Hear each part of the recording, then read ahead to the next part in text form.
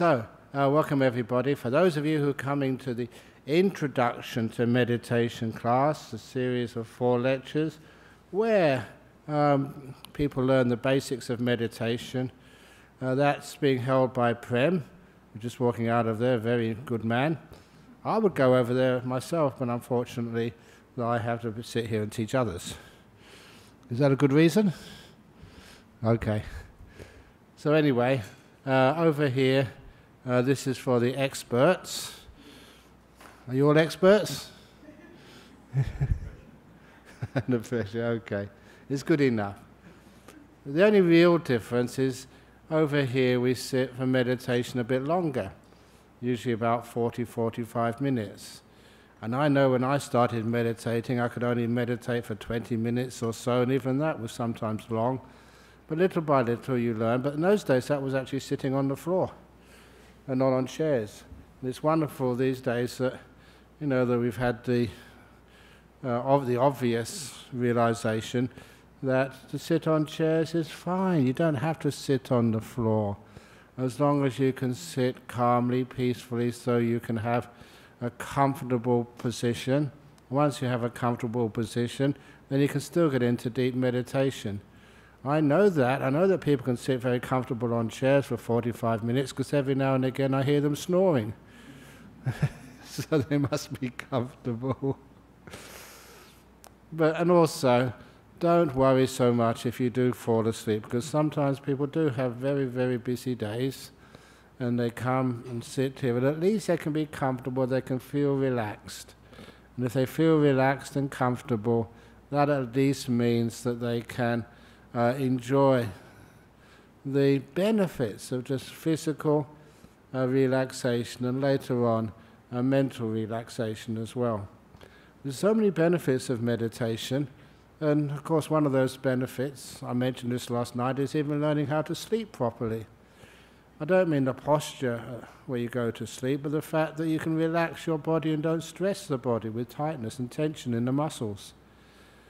As you will soon find out when I start guiding this meditation at the beginning, I usually begin by asking people to be aware of the muscles in the feet and in the legs and go right through the body to make sure that everything is at ease. And if you keep doing this, of course you learn about how the body feels. And when you learn how the body feels, you also learn how to relax it. It's one of those things about meditation, that you learn about your body, become sensitive to the body, and you know how to care for your body. One of the examples, I don't know when I last told this story, I just hope it's not last week, but that was the story of one of the monks a long time ago in Perth, who always had a sore back when he was meditating. So he went to see the doctor, and even the doctor gave him a scan of his back. And he announced to this monk, and I'm sorry, but you've got this congenital defect in your spine. And it's so bad we can't operate or do anything about it. And you're always going to have pain in your back because the spine is just some congenital error in it. And he said, well, I'm a monk. That's like telling a chef not to cook, telling a monk not to meditate. So he said, well, I'm sorry, but there's nothing we can do, said the doctor. But this monk found this wonderful method where he started to become aware of muscles on either side of his spine. Sort of muscles which, each one of us have, but which he learned how to be aware of. And how he became aware of them, for 15 minutes every morning, he would take his hand and he would stroke one of those muscles on one side, another 50 minutes from one of the muscles on the other side of his spine, until he could actually feel those muscles without having to touch them. He was just creating that neural connection.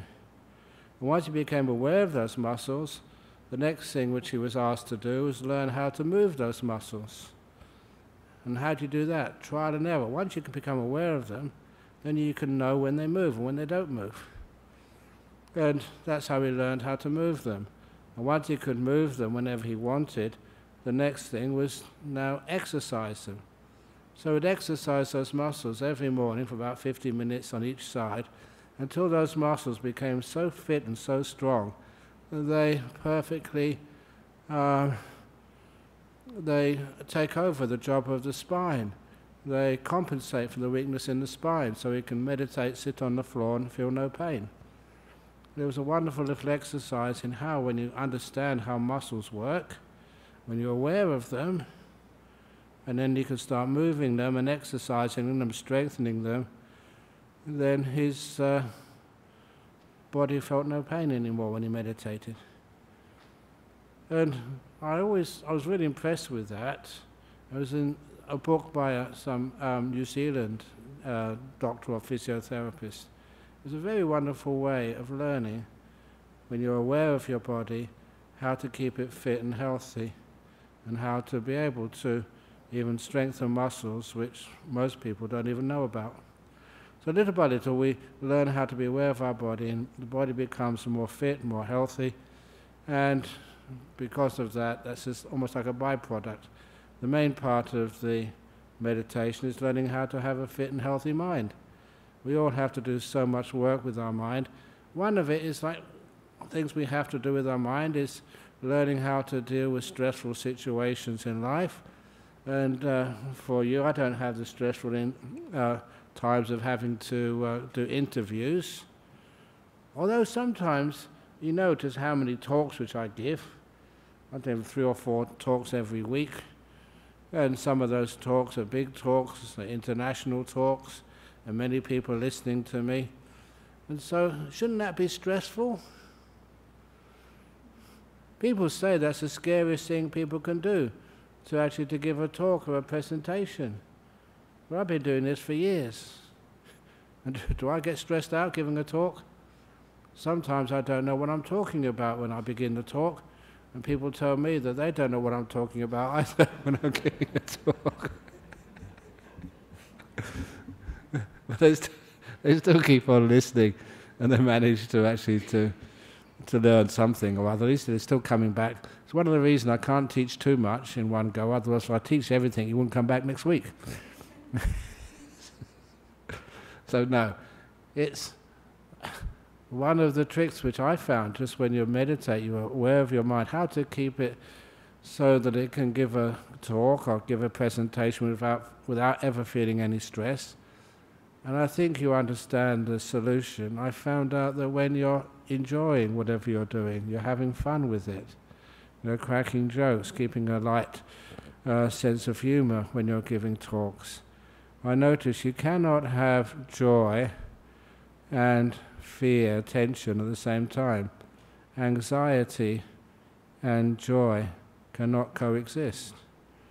So when I decide to have joy and fun, any anxiety or fear just cannot get a foothold in my mind. And I found that's very useful, whatever you're doing in life. Even if you're playing some big sports match, make it fun, make it joyful, and then you can't have any fear. And this is one of the reasons why when people are doing exams or something, when your kids are at school, please make it fun. It even got to the point, many of the monks know this, I was a school teacher for 1 year before I became a monk. It was actually the year before I became a monk, was a school teacher. And I had to set exams as well, in maths, I think about year 9s or something. And when I set a maths exam, I was a bit of a rebel, even as a school teacher, so I decided to put a joke in the exam paper. But I had to get permission from the principal, the headmaster, first of all. And so I wrote out the exam paper and said, can I put a joke in it? And he had a look, he said, okay, go on, why not? It's only year 9, so it wasn't that important. And so I remember just putting those, because I had to be the invigilator, the teacher sat on the stage making sure no one else cheated. When I had the exam paper upside down on everyone's desk, and when it was the right time, I said, now, please turn over the exam paper. The exam starts now. Please read it carefully, and no talking. If you need a new pencil, just let us know. We'll give you a new pencil. And you could see just all those students, they were all so anxious.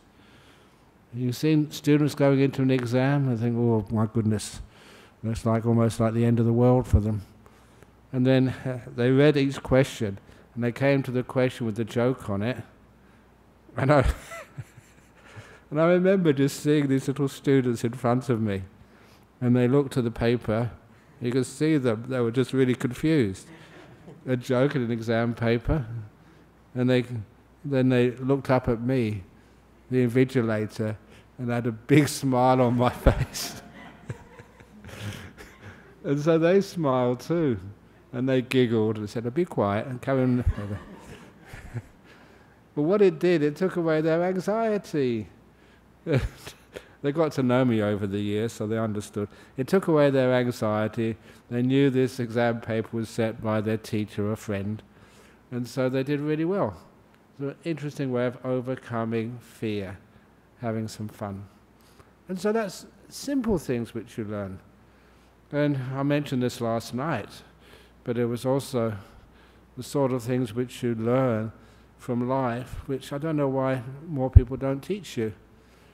It was, when I was at university, I got talked into joining the boat club, and that was really hard work, rowing in an 8 on the river.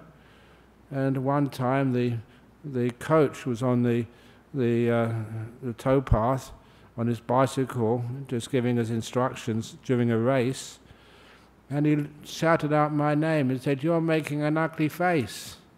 Smile," he shouted at me.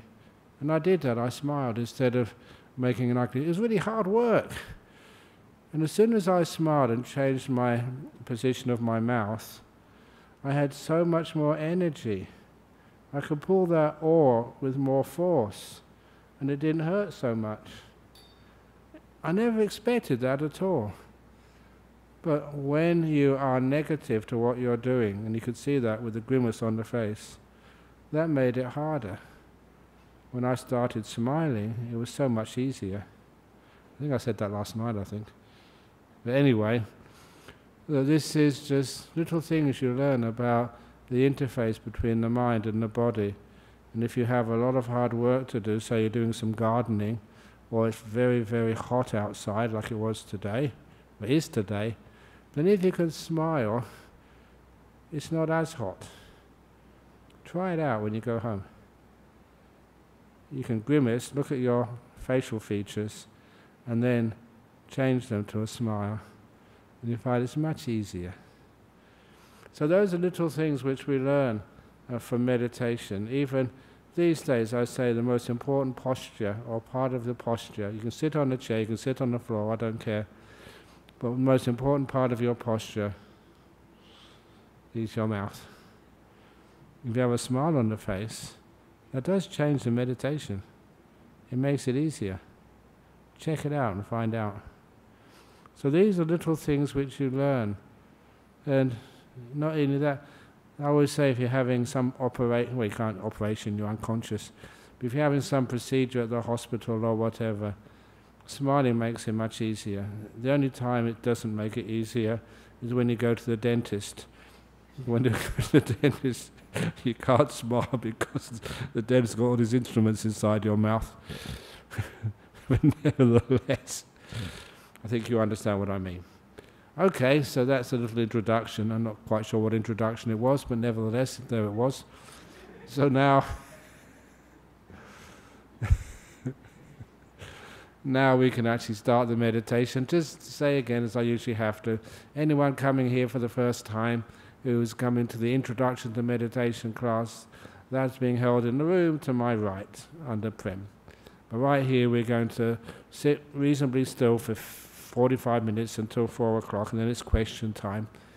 And it'd be lovely to have some questions from the audience here as well, because sometimes I feel I'm neglecting you when all the questions come from overseas and the people who actually make the effort to actually come here don't get a say. But please, if you have a question, please keep it until 4 o'clock, and then we can answer them as best we possibly can.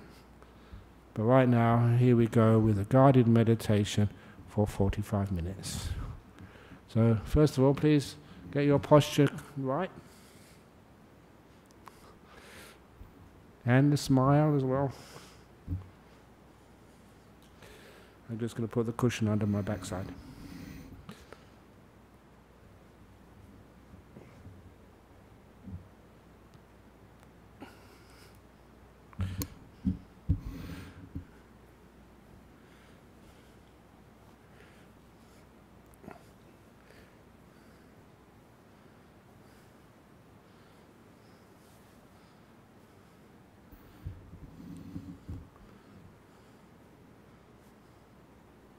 Very good.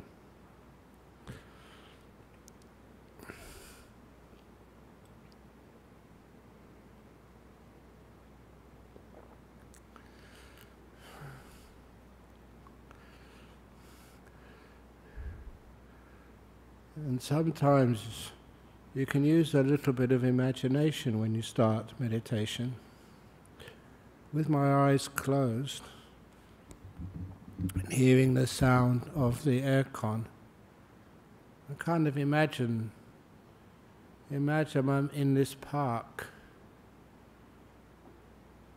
and the sound of the aircon is like the sound of the wind going through the trees, and hear some birds every now and again.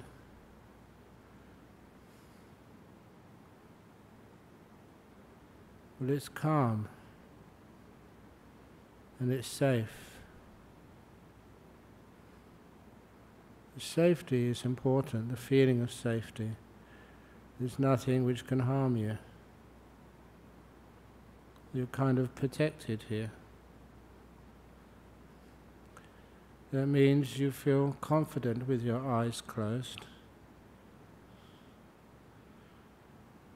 And it means you don't have to tense up in a gesture of safety. You can let go, and you're perfectly okay.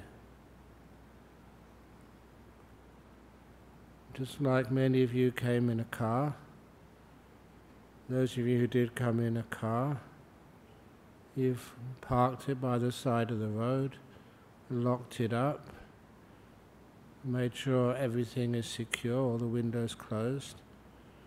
So it does mean it's safe. When you know that your vehicle is safe, you can leave it alone without any fear. And that's like our body. If we want to go into deep meditation, we have to somehow park our car, our body, make sure it's safe, and then be able to walk away without any care at all, knowing that when the meditation is over, we can come back into our body and everything is fine. The feeling of safety is important. And so to help that, just make sure that your legs are nicely relaxed. If you want to go through the full body sweep, which I just love doing, even though I've done it more times than you have ever done it, probably. I just go through my body, starting with even my toes. Good job, because I've got one of the toes was squashed under the knee. I'll make sure they're all as comfortable as possible. Every toe.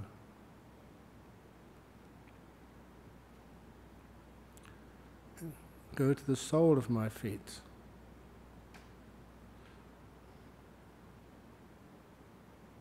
I can feel sensations there. And they're all calm and at ease. And there's something about bodily ease which I always find very delightful. It's a kind of subtle pleasure which many people just pass over, they don't notice it.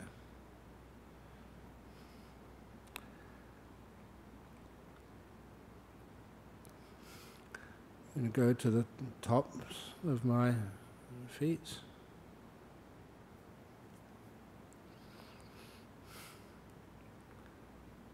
The ankles.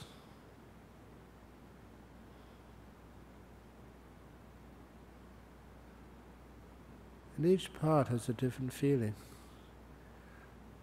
But just make sure it's as full of ease as possible.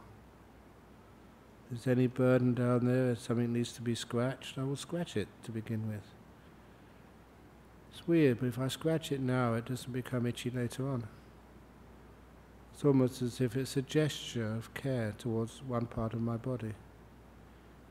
And that's all that part of the body needs, just a gesture. And it's noticed and included.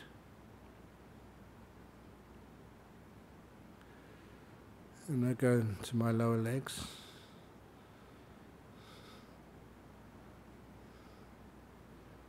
They're nicely at ease, but I can feel the type of sensation there. It's a bit of a heavy sensation. It's because of the heat. They are warm, they're trying to cool as much as possible. And go to my knees. Always give especial attention to the knees, because I notice how painful they can become when you're meditating if you don't look after them.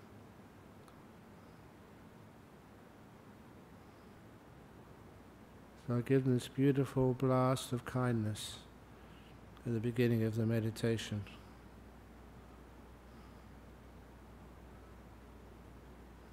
But only if anything moves at all in my knees when I do this.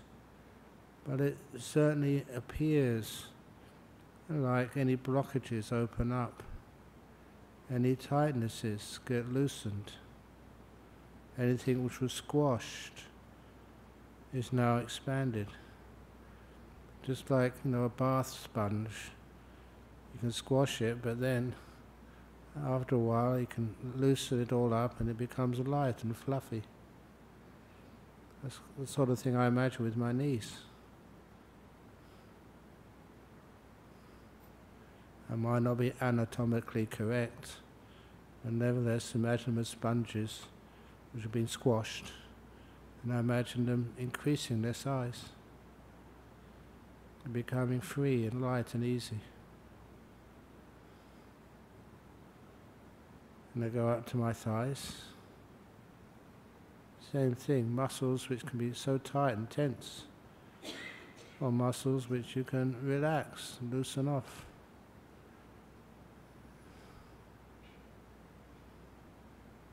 And then to my butt. I feel there's a lot of pressure there as usual. But I know that when I just check out that it's evenly spread, and my posture is balanced, then I know that those feelings will soon disappear. They disappear every time, just about. Then I go up to my waist. I always fidget that waist at this time because I want to get the spine as comfortable as possible. But when I say comfortable, it's not the sort of comfort where it only lasts for a few seconds. You want the comfort which you can maintain easily, for half an hour, or however long you've got to meditate.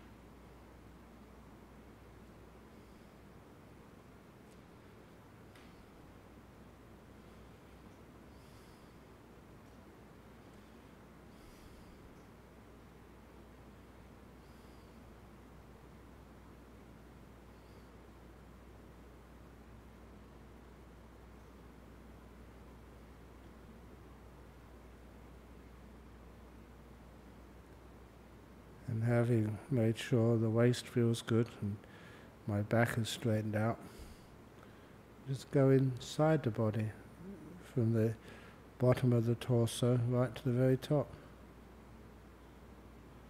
I kind of like this because you get so many different feelings as you sweep your attention up your body. At the bottom of the body it's mostly the digestive system, which I'm aware of. I want to try and relax that as much as I can.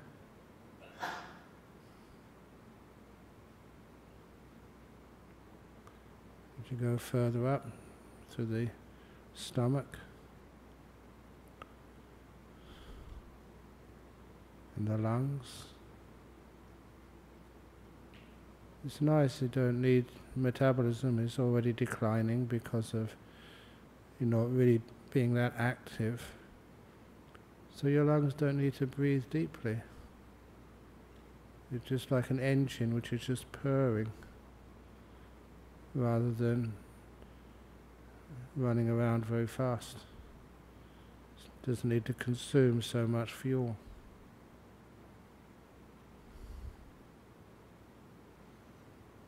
As I sweep the attention up through the body, if there's any place which needs some attention, I will pause and stay with that feeling. And just imagine it expanding, imagine it healing, imagine it getting very peaceful.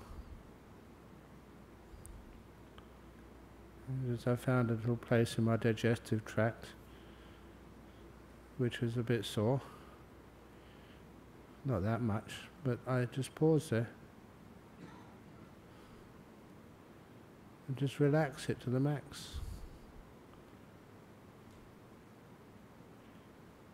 And again, because you know how to be aware, and you've learnt through trial and error how to relax parts of your body which you can't touch with your fingers inside your body.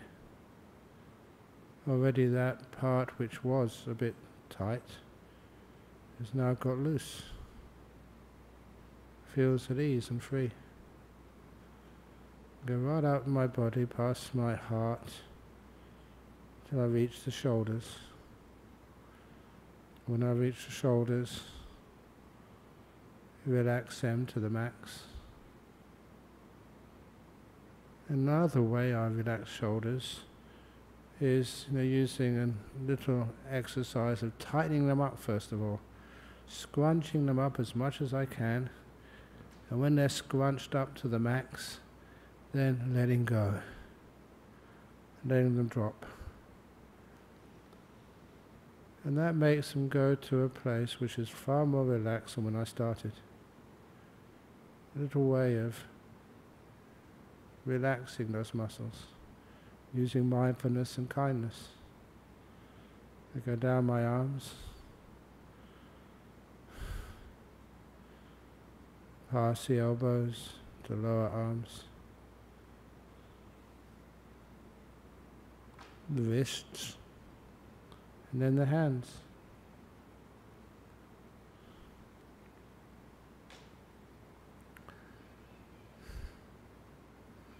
When you get to the hands, making sure those fingers are in a good position, a happy position.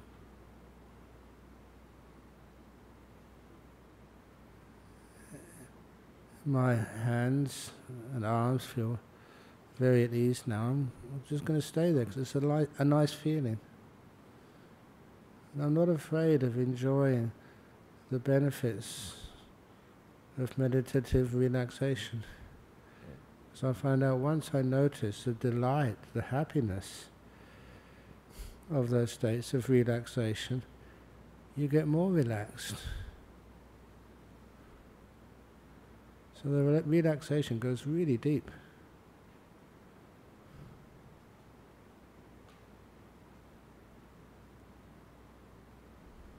This is not a happiness of excitement. This is happiness of peace.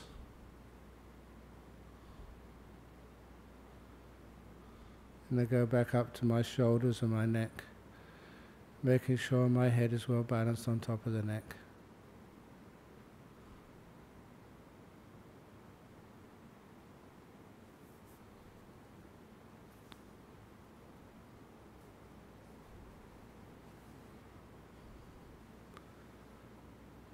And then lastly going to the face, making sure that I have got a smile on my face, a little one. It gives a sense of pleasure, again, which makes the mind look forward to this moment. It's not quite the right word, look forward to this moment, but it allows it to enjoy it. I realise I've got, I don't know, over half an hour of quiet time left. It's beautiful. I enjoy meditation. So the smile is very easy.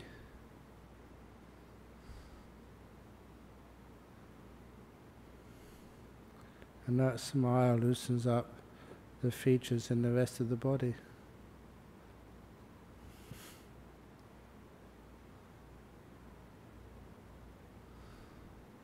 And try and be aware of the whole body. If there's any part of it I've missed, I go to it and give it a blast of peace. I imagine peace like a cool breeze on this hot afternoon. This cool breeze which goes to parts of the body, even inside.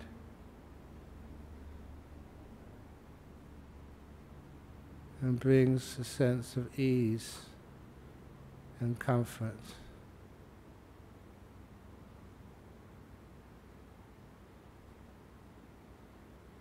When my body is so safe, relaxed, at ease, it is like parking the car.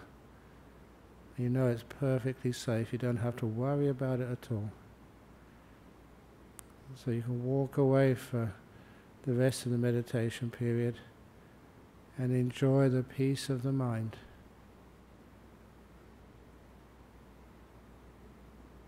How peaceful do you feel now?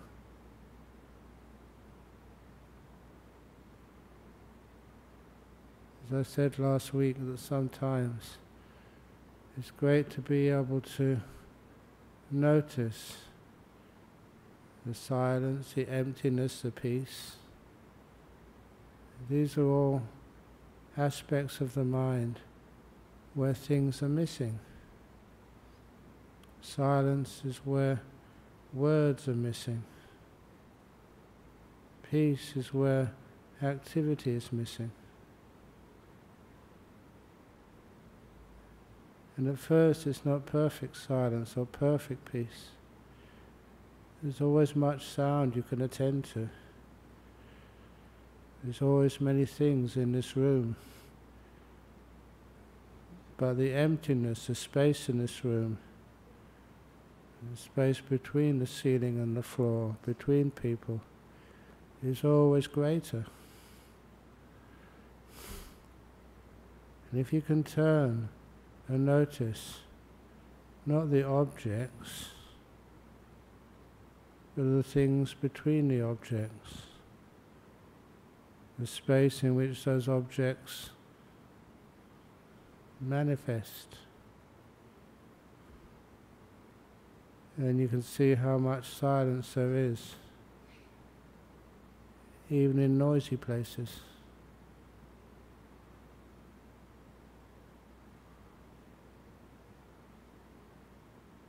The thing with silence, silence only exists in this present moment. It's a very fast shortcut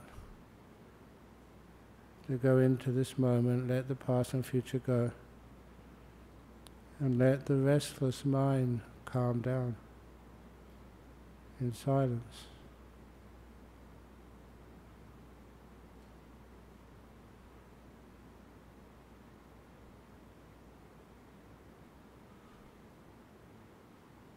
And once there is silence, enough awareness,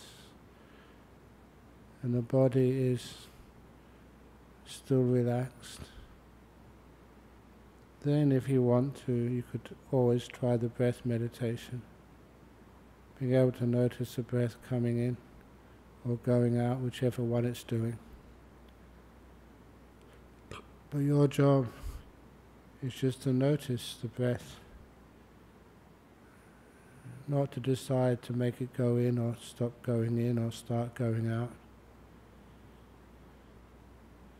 Just one of those things inside which is always there. You just notice it naturally.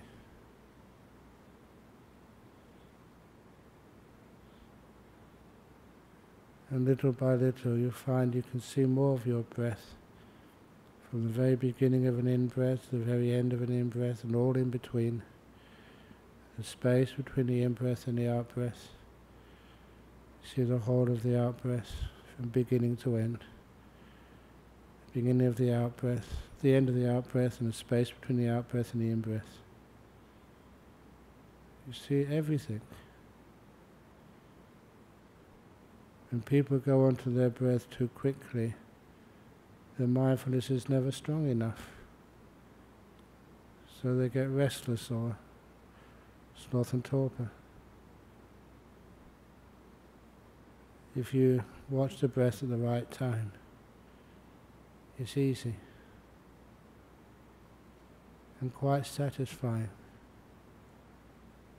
If you are watching the breath, please smile.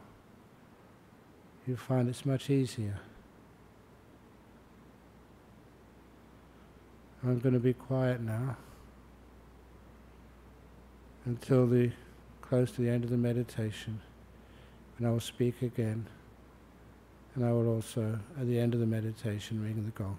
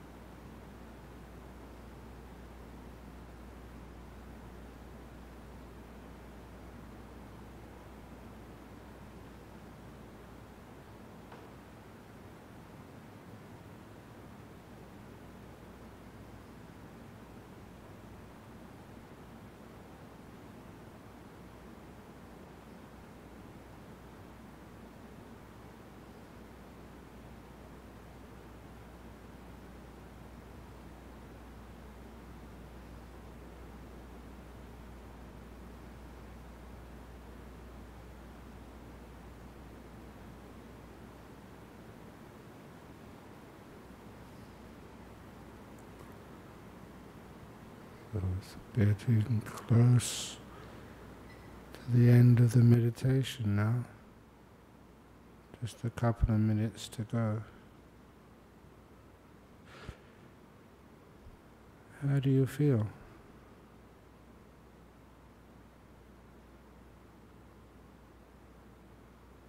What's it like inside, and what disappeared?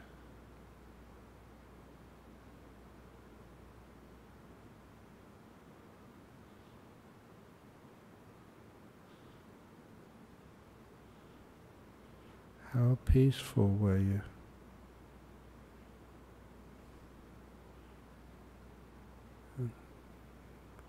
Could you notice the joy, the delight of a still mind?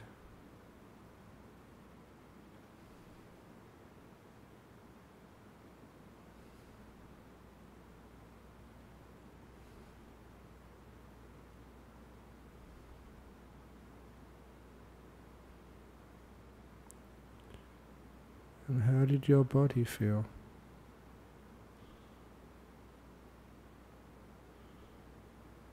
Sitting here, relaxing.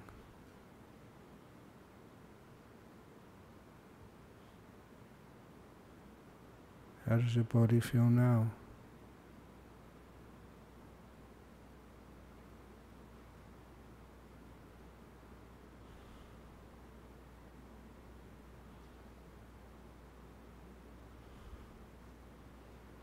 I will now ring the gong 3 times.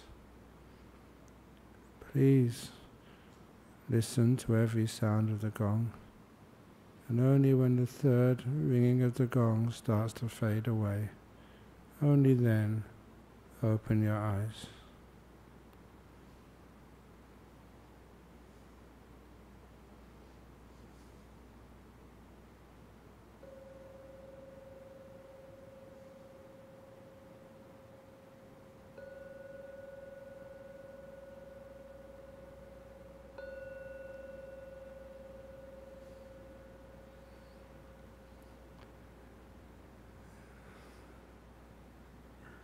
Very good.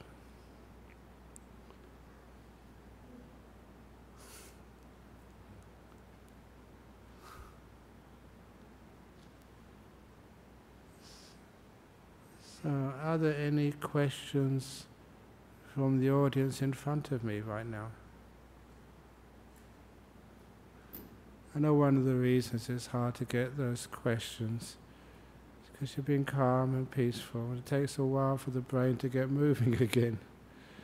It's like when you park the car, the engine is cold. Anyway, there's a few questions here just to begin with.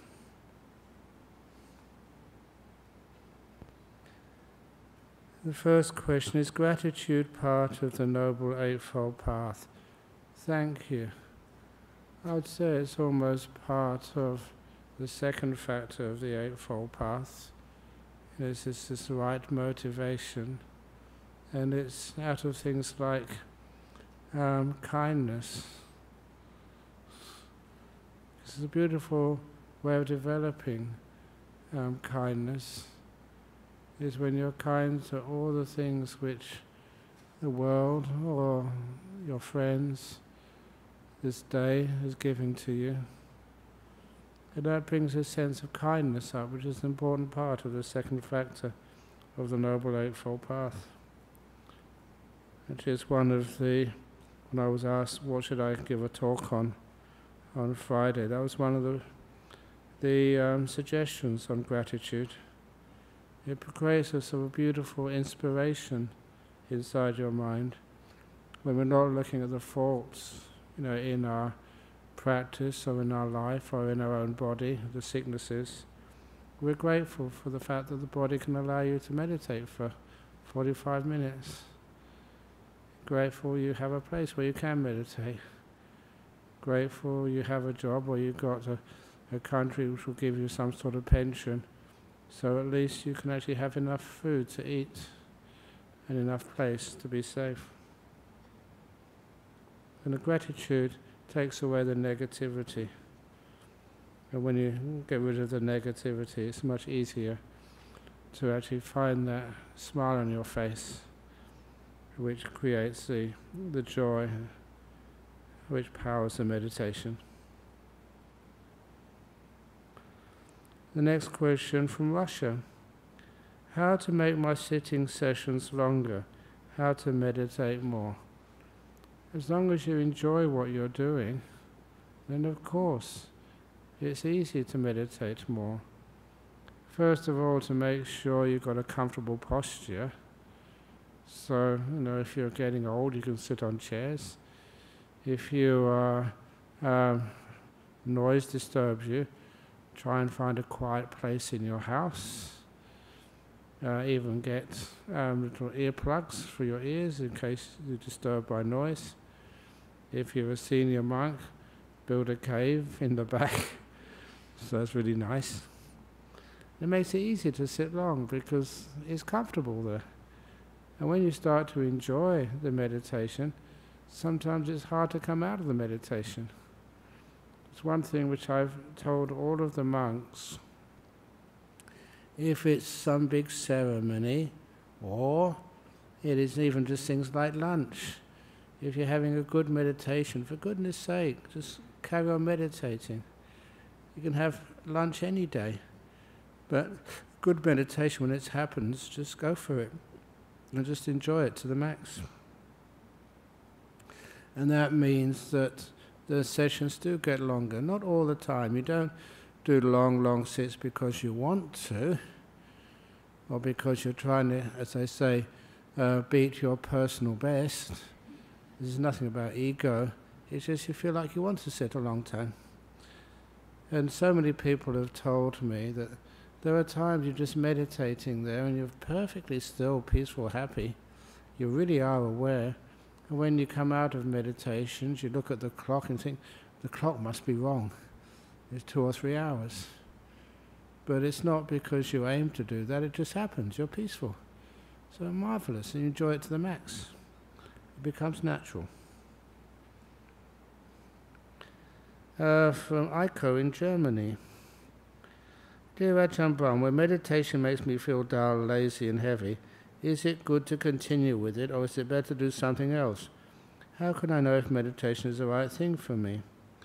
Usually you may be dull, lazy, or the meditation feels heavy because you're trying too hard. If you learn to relax more, yes, sometimes you can feel dull to start off with, but usually the meditation just regenerates the energy. Little things like not sort of dwelling in the past, not worrying about the future, not thinking where meditation is going to take me, but where am I not right now? And then you actually learn these wonderful attitudes which create an opportunity for your mind and for your body, again, to heal, regenerate. Just like you have your mobile phones, you have to plug them in every now and again, and they have a chance to recharge. That's what meditation feels like, recharging your body and mind.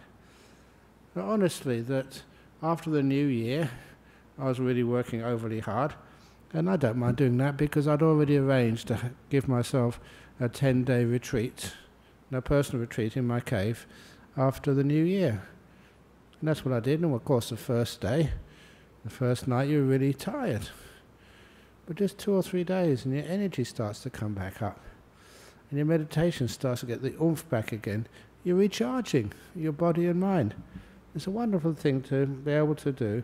And it means that I can always just give a huge amount of energy and effort to everybody to serve as much as I can, knowing that if I do really get exhausted, which I did, I can just go back to my cave and relax to the max. And I remember I only allowed one person to come and feed me. That was Nicholas in front of you over here. That was his job. I think he enjoyed that a lot. And I think you probably saw me. After 3 or 4 days, I was just starting to get bright and energized again. So it's the right thing for you. Yeah, keep on doing it. But see if you can learn how to, you have tiredness, just don't fight it, be with it. And you find out how to overcome it with kindness. And it's a wonderful thing to be able to do. Because you don't really get stressed out. You get stressed out for a couple of days, but then you know what to do with it and just to be able to make peace with it.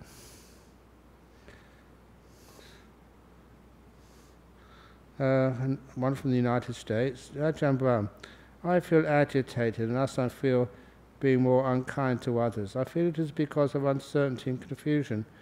How can I be more resilient and forgive myself and others? You know how it's good to put there, forgive yourself and others. When you find it's not a personal problem, it's just what everybody experiences from time to time. And when you don't personalize it and own it as a personal problem, you realize this is part of life. You find you can forgive it. Just like I was saying, if anybody falls asleep when they're meditating, please have a good sleep. If you're snoring, don't worry, don't wake them up if they're sitting next to you and give them a nudge in the shoulder to wake them up. Please be kind to them. Let them just have a few minutes or half an hour, whatever, of softness, kindness. And then you find that when you feel tired or go to sleep in the meditation hall, they'll do the same for you. They won't be so harsh on you. And so when you can identify with the problems of others, you're not unkind to them. It's like being unkind to yourself. If you say a stupid word, you know other people say stupid words as well. We've all made the same mistake from time to time. It's just that different people are doing the mistake and somebody's receiving it. So that means you don't identify it as a personal problem. And because of that, it means you don't need to be cruel to yourself or cruel to others. Now the next question. This is someone from Canada, and their name over here, I just can't pronounce this. Can you pronounce this one?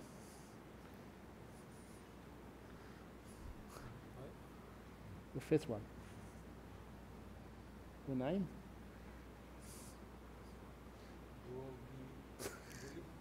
Googly. Googly. That's good enough. No, it's good enough, yeah. YGUGUOUGIGULI. Please, I apologize. Yeah. But I can talk. People say, why don't you get an easy name to pronounce? And my name is Brahma Wangso, which is hard enough. So anyway, had some good fun with that. I shortened that name from Brahma Wangso to Brahm, just out of kindness to people, so it's easier to say. But the problem is that sometimes, because it's not a normal, usual name, I remember going to the Mercedes College, which was a girls' school at the time, and when I went there and gave a talk on Buddhism, it went down very well. But then afterwards, the next day I was in Perth. I'm not quite sure where I was going, what talk I was doing or something. But then a few of the girls, they came past. And they said, oh, you're the monk who gave a talk at our school yesterday. And my response was, I'm very pleased you remember me. And they said, oh, we'll never forget you. What a wonderful thing to say, they'll never forget me. How can you ever forget a person called Bra? There were 14-year-old schoolgirls trying to wind me up. And I said, thank you, I've got another story to tell people. Ajahn Brahm, I said, there's an M on the end. So anyway, do you have any advice for someone who's fallen away from consistent practice and struggling to reignite that burning passion for the meditative path? Yeah, if you can meditate in a group, they really help. And you talk, that everybody has that experience. And I put my hand up too when I was a lay person. That time I was sitting with somebody, it was a Frenchman, that's all I can remember, having a cup of coffee somewhere. And I was telling them that I used to meditate a lot, but I wasn't meditating that much these days. I said that to them, and it was true. And they said, why? I said, well, I thought it's not getting anywhere.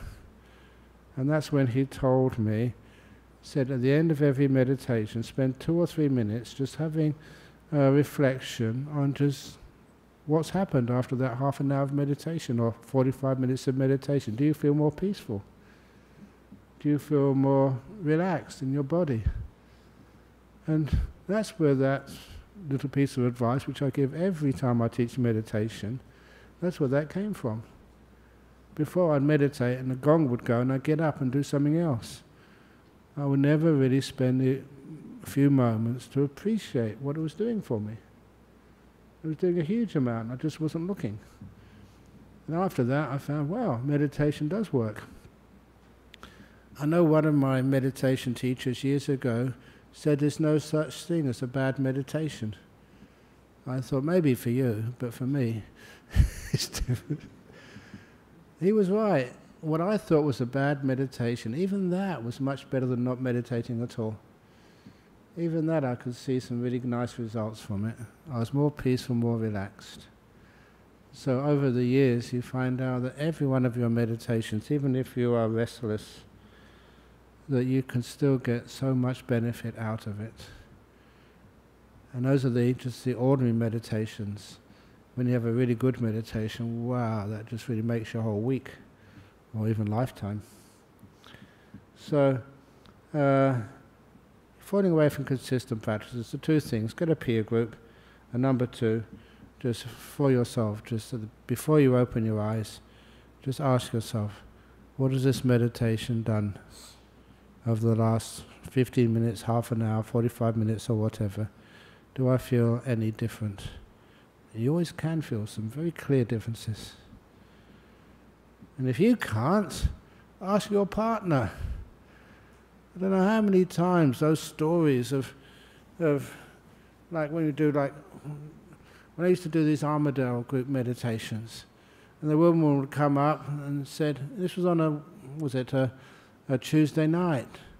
He said, I never felt like coming this evening, she would say. This is just not one woman, it's about 3 or 4 said the same thing to me. They said, I never felt like coming tonight, just had a busy day at work, and I made the tea or the dinner for my kids. And they said, Mum, are you going to meditation? I said, no, I feel too tired. Mummy, you must go to meditation. But I don't feel like it. Mummy, go to meditation. Why? Said the kids. Why? Said the mother, to the kids. And the kids replied, because, Mummy, when you come back from meditation, you are a much nicer mummy. Ask your kids. 2 kids in front of me now. Is your mummy a nicer mummy when she's meditated? The answer, I'm sure, is yes. A nicer daddy too. So, all meditation works. So any questions, again, from my audience here?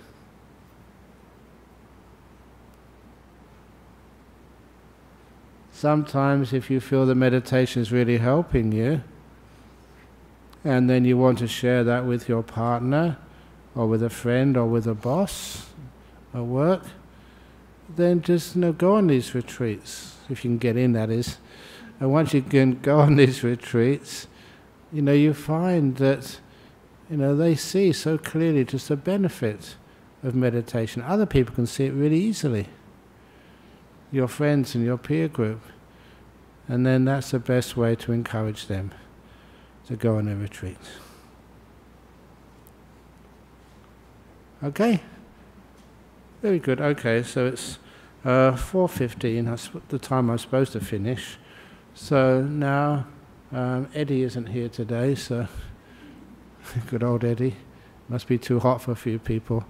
So nevertheless, we can now pay our respects to the Buddha, Dhamma and Sangha, and then if you need to ask some questions personally, I'll be sitting up here for a little bit longer.